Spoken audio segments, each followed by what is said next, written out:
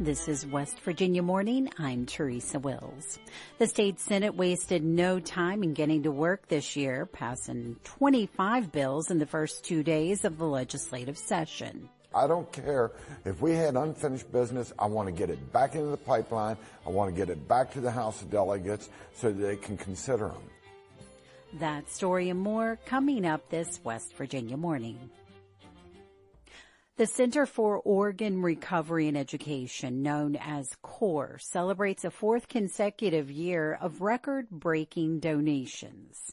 Emily Rice has more. CORE saw a 23% increase in organ transplants last year, with 858 life-saving transplants made possible by 334 organ donors. Cheryl King is CORE's Community Outreach Coordinator. She said organ donation is used to save lives as well as to heal lives. And a lot of people, when they think about CORE and about organ donation, they don't realize that there is also tissue and cornea donation. So someone may not need a heart, but they may need corneas. The need for donors remains urgent, with nearly 500 people waiting for a life-saving transplant in West Virginia. To register today, visit core.org/register. For Appalachia Health News, I'm Emily Rice in Charleston. Appalachia Health News is a project of West Virginia Public Broadcasting with support from Charleston Area Medical Center and Marshall Health.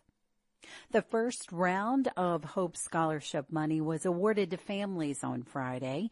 As Shepard Snyder reports, it comes after months of legal battles. Nearly 1,800 students and their families received vouchers to cover educational expenses for non-public schools. More than 1,600 of that number were granted the full annual amount of nearly $4,300. Around 460 applicants are still waiting for their payments because of date inconsistencies in the West Virginia Education Informational System of when students transferred schools. Nearly 3,000 families applied for Hope Scholarship funds before an injunction in Kanawha Circuit Court halted the program last May.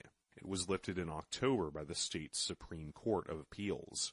Advocates of the Hope Scholarship program say it's a victory for school choice, while opponents say it's taking away needed money from the state's public school systems. For West Virginia Public Broadcasting, I'm Shepard Snyder in Martinsburg. Unity was the theme for Monday's state capitol celebration of Reverend Martin Luther King Jr.'s life and legacy. As Randy Yohe shows us, the human rights that Dr. King fought for decades persevere to this day. A symbolic march from a downtown Charleston church to the Capitol steps traditionally begins West Virginia's Martin Luther King Day ceremony. Fitting for the theme, there was unity among the diverse crowd. The Capitol High School VIP choir's rendition of the song Unity set a melodic and insightful tone. Among the crowd was nationally recognized journalist, author, women's rights activist, and Muslim Asra Nomani. Born in India, she was raised and educated in West Virginia. In 2003, Nomani was the first woman in her Morgantown, West Virginia mosque to pray in the male-only main hall. It was another groundbreaking, precedent-setting action. Nomani says continuing Dr. King's crusade for race, religion, creed, and gender rights for human rights is vital for everyday life to move forward. It begins with all of us. Social justice and human rights is for all of us, whatever our identity. Dr. Martin Luther King was so clear that we can have no hierarchy of human value. Young people, like West Virginia State students Diori Robinson and John Fitzpatrick, say they stand firm with helping to champion Dr. King and Asra Nomani's human rights campaign. I think it's extremely important. Everyone needs their human rights. Everyone in the world matters, no matter what race you are, ethnicity, anything like that. A lot of people think that Martin Luther King was only fighting for colored people, but really he was fighting for, like you said, all human rights. Another MLK Day state capitol tradition, the Freedom Bell Ring. This year, with anti-racism and transgender among human rights issues facing West Virginians, that bell rings with passion and purpose. For West Virginia Public Broadcasting, I'm Randy Yohe.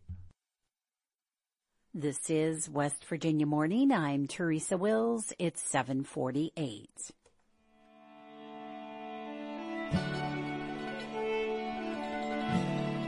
Rain and gusty winds, some clearing in the west this afternoon. High temperatures in the 40s and 50s. Tonight, mostly cloudy with a chance of rain in the east. Lows in the 30s and low 40s. WOV 511 is reporting a vehicle crash in Putnam County on eastbound I-64, mile marker 44.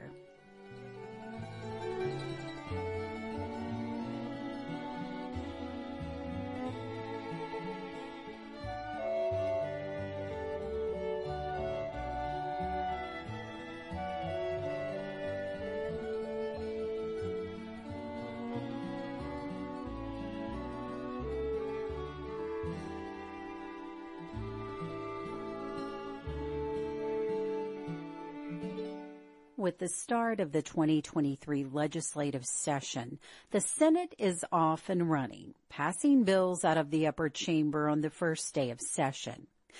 For the legislature today, Chris Schultz sat down with Senate President Craig Blair to discuss his plan for the session. Sir, you came into this session letting everyone know that you wanted to get straight to work, and I'd like to talk about what work exactly you want to achieve this year.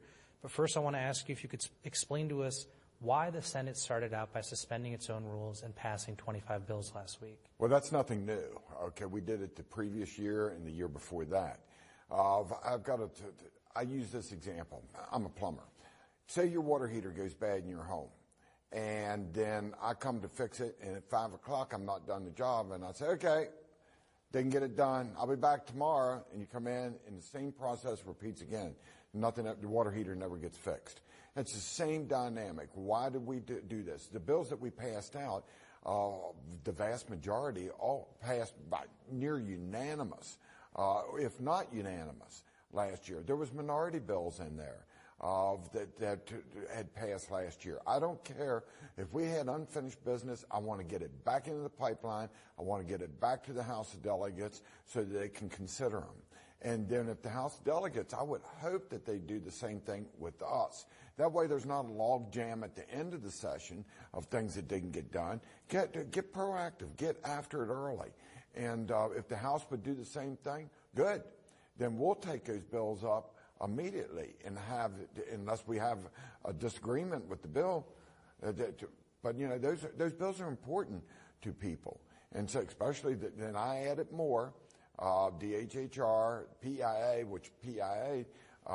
the reimbursement on that was from last year where we had passed it out and the House didn't take it up, but it's proven that it needed to be done.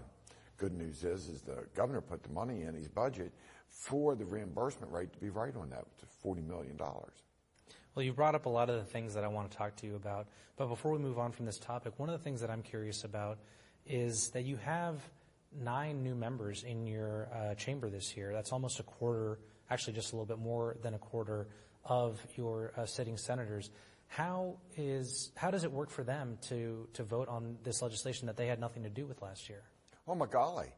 First of all, some of them were House members on that count, and then we bring them up to speed. See, what we do is we've been caucusing ever since the election was finished. Our members have been brought up to speed on a lot of the different issues, made aware of what's going on. And some of these aren't complicated issues. Some of the bills were only like a page or two long on that.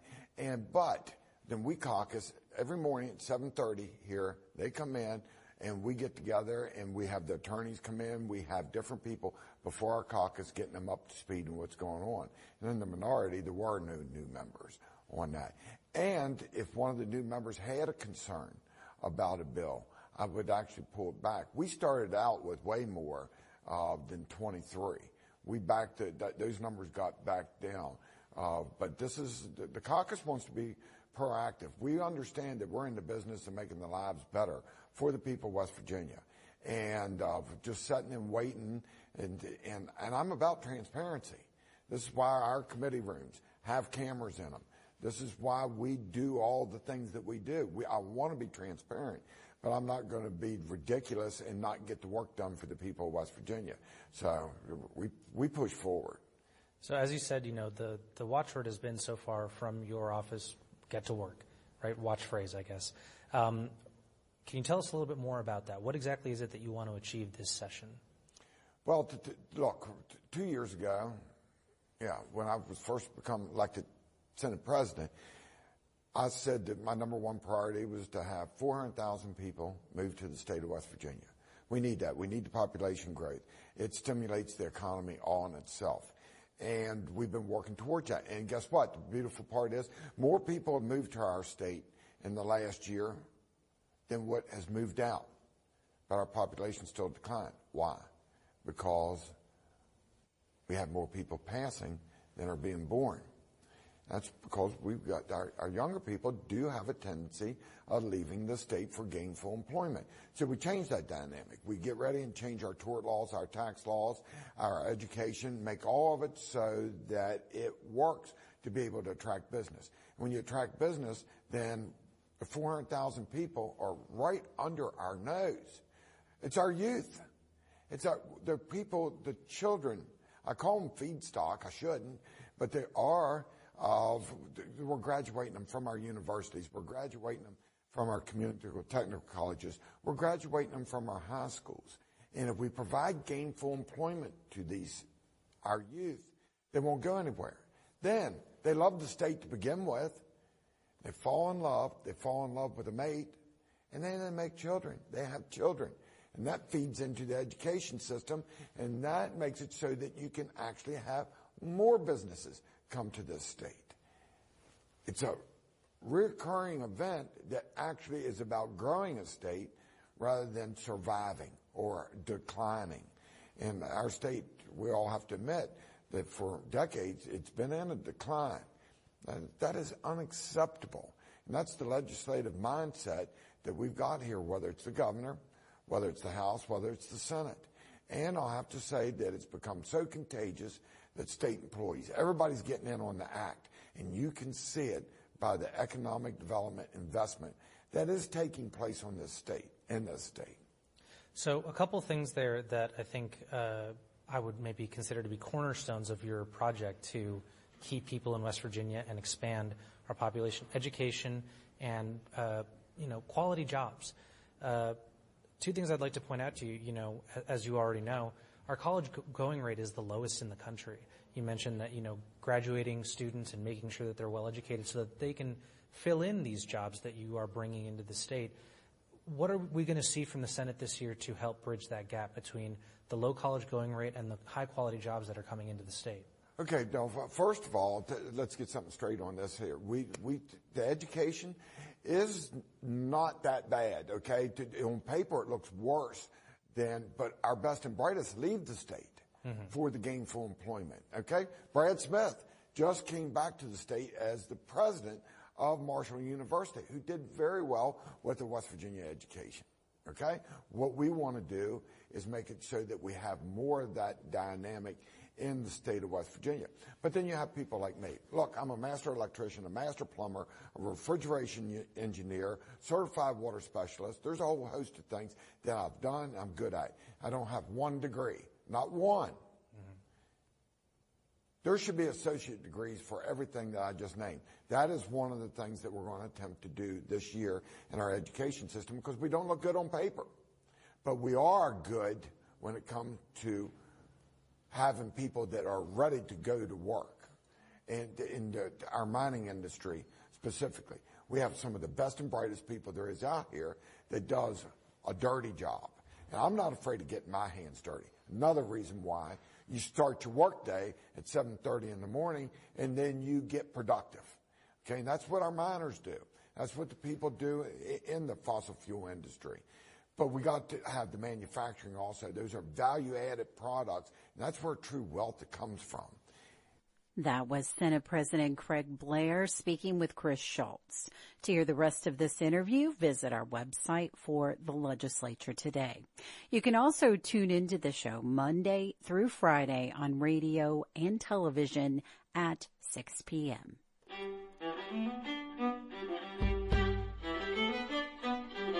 West Virginia Morning is a production of West Virginia Public Broadcasting, which is solely responsible for its content. You can keep up with the latest West Virginia news throughout the day on our website, wvpublic.org. Support for our news bureaus comes from West Virginia University, Concord University, and Shepherd University. West Virginia Morning is produced with help from Bill Lynch, Caroline McGregor, Curtis Tate, Chris Schultz, Emily Rice, Eric Douglas, Liz McCormick, Randy Yowie, and Shepard Snyder. Eric Douglas is our news director, and he produced today's show. I'm your host, Teresa Wills. This is West Virginia Morning.